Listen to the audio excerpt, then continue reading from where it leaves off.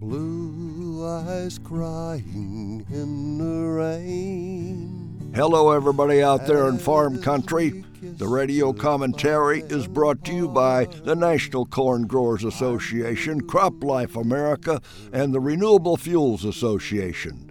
They are friends, supporters, and allies of a healthy farm economy in prosperous rural America. And now for today's commentary. Another President Trump promise has been kept.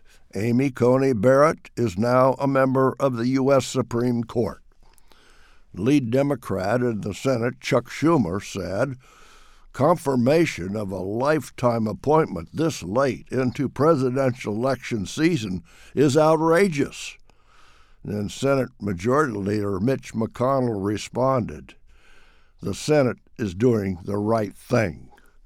I understand Senator Schumer's opposition to the confirmation. He had hoped that Biden would beat Trump in the election, and perhaps also if the Democrats could take control of the Senate, maybe they could fill the seat held by the late Justice Ruth Bader Ginsburg. But timing is everything. Now Republicans have a strong conservative majority on the court, 6-3. The vote to confirm Justice Barrett was 52-48. Every Republican senator except one voted for her, but no Democrats. President Trump said she will make an outstanding justice on the highest court. She's the first Republican woman to be seated on the court since Sandra Day O'Connor in 1981 by President Reagan. And that was my first year as Secretary of Agriculture.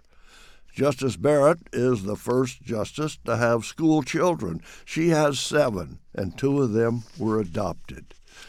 Democrats hope to see Biden win the election and also win a majority in the Senate. Then with that majority power, they could pass legislation to increase the number of members of the Supreme Court. The Supreme Court has had 9 justices for the last 150 years. President Roosevelt tried to pack the court back in the 1930s, but he didn't get it done. And we don't want that to happen now either. Justice Barrett and the other 8 justices will go to work next week. There are a list of important issues on the table, and that includes regulatory cases, a Fish and Wildlife Service issue. President Trump wants illegal immigrants to be excluded from the census count. And I agree with the president on they should not be counted. The court will decide, and be sure to vote next week. And I am John Block from Washington.